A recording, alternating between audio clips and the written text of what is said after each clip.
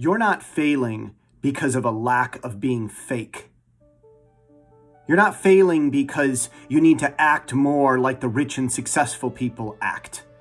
You're not failing because you need a better tone of voice or you need those little fake people skills, as they call them. You're not failing because you need to practice more, although you need practice. You're failing because you can't accept your past, and so the future doesn't want you either.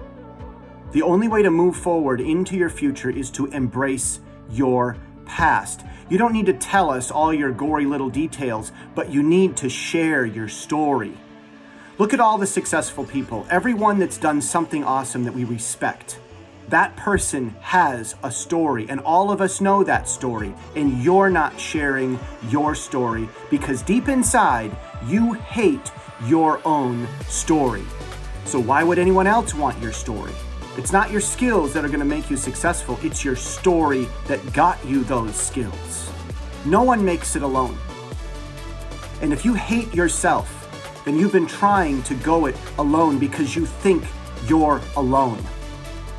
Deep inside, if you can't accept your past and your story, then you will hate yourself and you'll make everybody else in the room hate you too.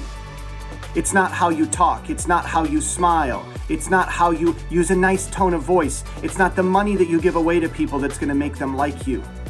It's your ability to deep inside love and accept yourself. If you can accept yourself while you're around other people, they will want to accept you because they'll follow your lead.